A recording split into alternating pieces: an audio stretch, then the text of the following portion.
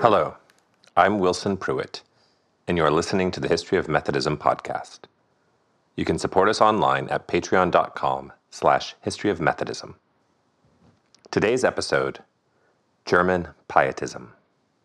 Germany seems as old a country as England or France or Italy, but that is not the case. One of the joys of history consists in those little discoveries that shake our assumptions about the modern world. A common assumption is that the world we were taught of in 8th grade geography class is the world that has always been and that will always be. Many who lived through the fall of the USSR saw maps of the world change, but the reality is that the world and the nations of the world are always changing in small ways, and sometimes in large ways. Italy and Germany are both very modern concepts. Texas has been a state in the U.S. longer than there has ever been a Germany or an Italy. Sicily and Calabria, the toe of the boot that is the Italian peninsula, were under Greek occupation for most of recorded history. They did not have a concept of Italy. As Richard Stites writes, quote, "When in 1860, Giuseppe Garibaldi's red shirts in Sicily cried, 'Viva l'Italia!' some of the locals thought that Italia was not a country, but the wife of the Piedmontese king Vittorio Emanuele. Like Italy, a conception of Germany sits in a similar place for most of human history. What is now modern Germany consisted of hundreds of cities and areas ruled by minor nobility or ecclesiastical rulers, which meant that the local bishop functioned as sovereign. There is a language called German in the Indo-European language family, which has a winding road with dialects all over the place, but there was no nation of Germany until, in January of 1871, Germanic princes declared King Wilhelm I of Prussia Emperor of Germany. Luther's rise in the early 16th century shifted the balance of powers in German-speaking lands. This collection of states and cities came to an uneasy peace after the Augsburg settlement in 1555, which allowed princes to choose between Lutheranism and Roman Catholicism.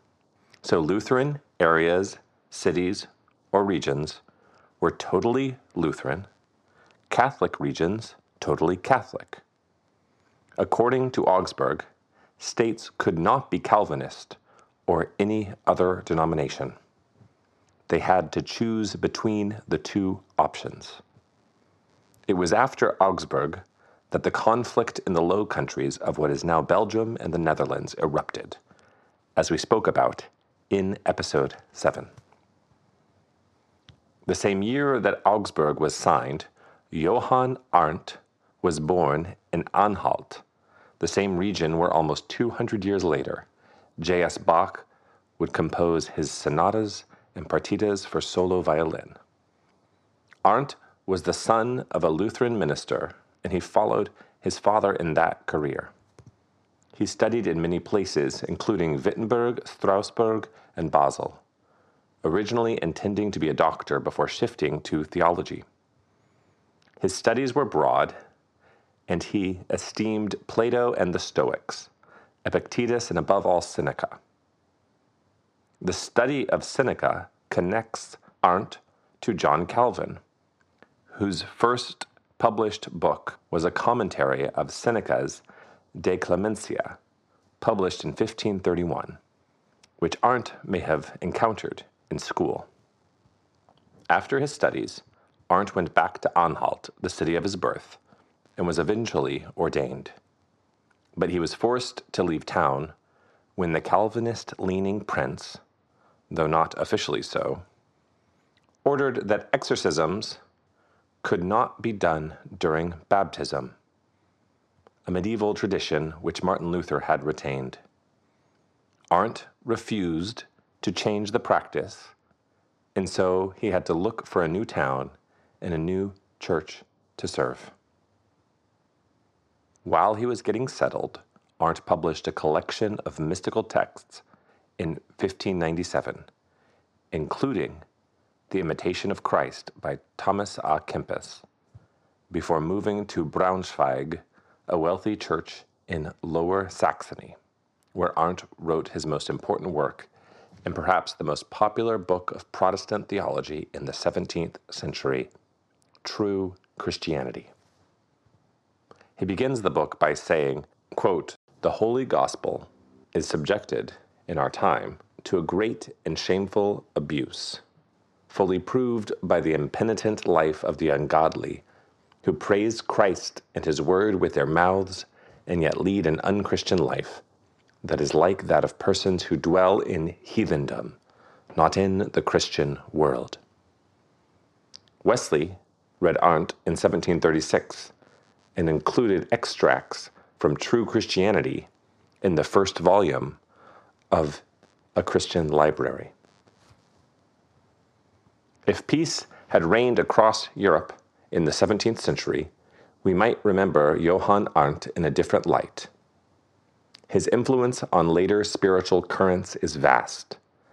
As Heiko Oberman writes, Arndt's spirituality is, quote, "the hidden and powerful source of a tradition that moved for some time in subterranean channels, surfacing toward the latter part of the 17th century as German Pietism."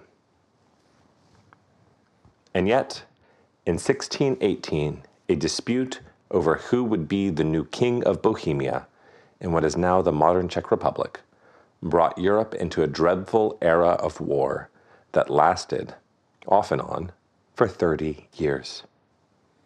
Instead of neatly dividing between Protestants and Catholics, the 30 Years' War consisted of a number of different alliances among the greater and lesser powers of Europe. Many of the heroes of the English Civil War learned modern battle techniques in the armies of Tilly, Wallenstein, and Gustavus Adolphus of Sweden, the greatest military tactician of the era. For our purposes, though, the 30 Years' War brought death and destruction not seen since the plague years. The constant campaigning kept men from caring for the land, and the battles and sieges destroyed much of the arable land across Europe. Where was God in the devastation?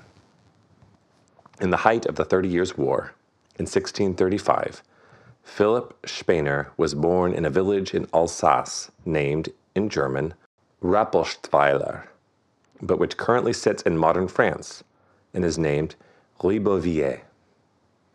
It was under the Rappelstein family until 1670, when the family died out and the town came under the rule of the Bishop of Basel. Spener's father was a steward and friend of the court. Spener credited his mother, though, with his religious impulses. Spener studied at a nearby grammar school in Colmar and then at the University of Strasbourg. He tutored in the house of Charles Louis, the recently restored Elector Palatine, who was the son of Elizabeth Stuart, sister of King Charles I. As his ministry continued, Spener's fame grew with the creation of his Collegia Pietatis, or pious groups, in 1669. He was pastoring in Frankfurt am Main, and, as Ted Campbell writes, he, quote, suggested that believers should meet together for edification rather than trivial conversation. Spener did not want to create new churches, but to give new opportunities for faithfulness. The following is an excerpt from a sermon where Spener lays out his ideas for the Collegia Pietatis. How much good would it do if good friends could come together on a Sunday and instead of getting out glasses, cards, or dice, would take up a book and read from it for the edification of all, or would review something from the sermons that were heard? If this should happen, how much evil would be held in abeyance? It is certain, in any case, that we preachers cannot instruct the people from our pulpits as much as is needful, unless other persons in the congregation, who by God's grace have a superior knowledge of Christianity, take the pains, by virtue of their universal Christian priesthood, to work with and under us to correct and reform as much in their neighbors as they are able, according to the measure of their gifts and their simplicity. The groups spread and Spainer's influence grew, which led to the publication of his best-known work, which is still in print today, Pia Desideria. The popular title comes from the Latin translation Spener made of his originally German text, but it is the name that has stuck. The subtitle is A Heartfelt Desire for a God-Pleasing Reform of the True Evangelical Church, together with several simple Christian proposals looking towards this end. Old books had long subtitles. Spener begins the work with prayers and consolations, and then a description about how, in former times, church councils were called in order to address the issues of the day. There are also quotes about Arndt's work, but then Spener includes a powerful set of exhortations. Quote, "Let us, all of us together, now do diligently what we have been appointed to do, namely to feed the flock which God has bought with his own blood, and therefore at a very great price. Let us remember, dear fathers and brethren, what we promised to God when we were set apart for our ministries, and what must consequently be our concern." The first section describes the challenges of the church and how the reality is so bleak that, quote, "we cannot turn our eyes upon it without having quickly to cast them down again in shame and distress."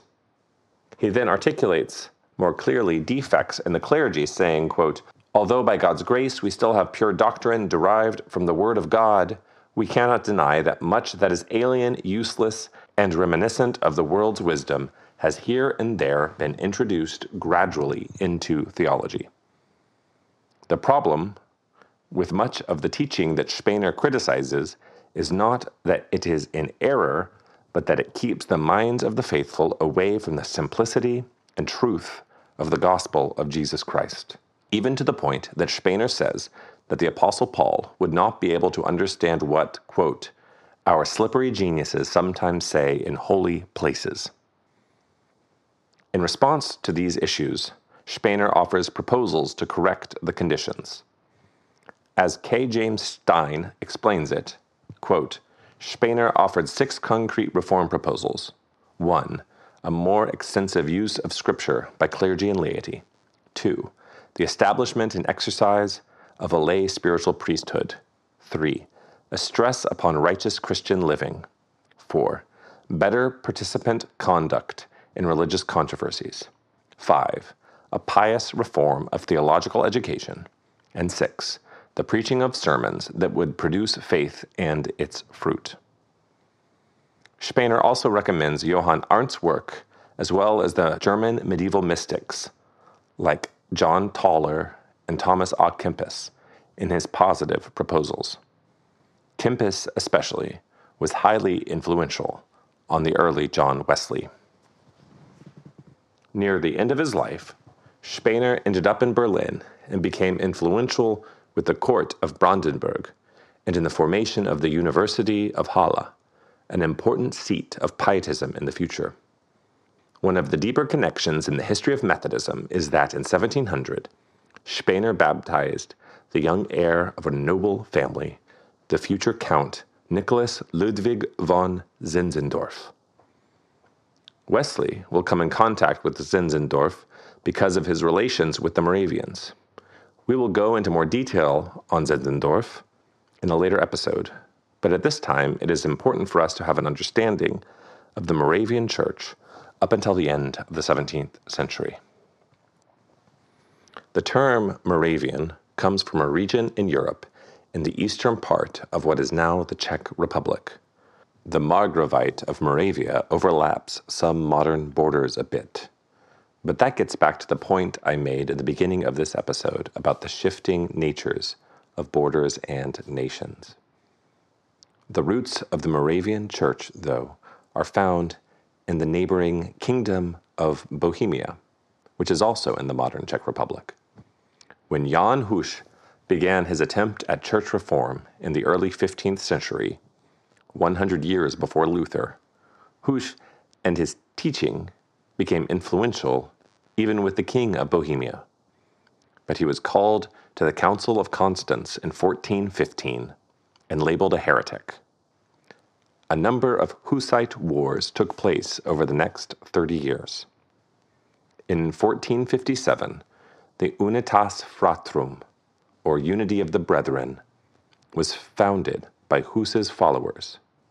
With the rise of Luther, the Brethren expanded widely, becoming the majority faith of Bohemia and Moravia. After the start of the 30 Years' War, the Brethren were officially suppressed and went underground in pockets all over Europe, but especially in Moravia. In 1722, Count Zinzendorf offered shelter to the oppressed Church of the Brethren in Herrnhut. In 1727, a revival will take place in Herrnhut that will directly lead to John Wesley meeting a group of Moravians in October of 1735 on the way to Georgia and being astounded by their faith and hope. On his way to Georgia, Wesley read two works by the spiritual heir of Spener, August Hermann Francke. Born in 1663 in Lübeck, Francke studied languages and theology in many places like Erfurt, Hamburg, and Leipzig, focusing on Hebrew and Greek. In 1690, he took a position as a pastor in Erfurt, but there was a controversy over Pietism that led to his dismissal. Like all religious movements, there were many people excited by Pietism, as well as many who liked things the way they were and thought these upstarts were challenging Orthodox Lutheranism itself. After leaving Erfurt, Francke became a pastor in a suburb of Halle called Glaucha, and a professor of biblical languages at the University of Halle that Spener had helped create. Francke published extensively, and his work helped turn Halle into a missionary hub, sending evangelists around the world. Francke also had a conversion experience similar to Wesley's at Aldersgate. While Francke was in school, his uncle sent him to the prominent scholar Caspar Hermann Sanhagen in Lüneburg. Francke's studies had led him to doubts about the validity of the Bible, but his spiritual experience stopped that doubt. Quote, "I fell once more upon my knees on this Sunday evening, and I appealed to God whom I still did not know nor trust, for salvation from such a miserable state. Then the Lord, the living God, heard me from his throne while I was still on my knees.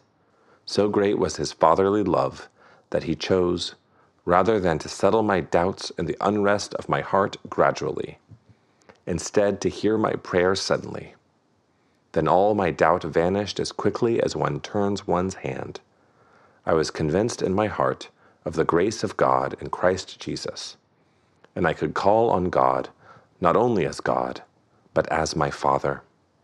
All the sadness and unrest of my heart was taken away at once, and I was immediately overwhelmed as with a stream of joy, so that from a full heart I praised and gave honor to God, who had shown me such great grace."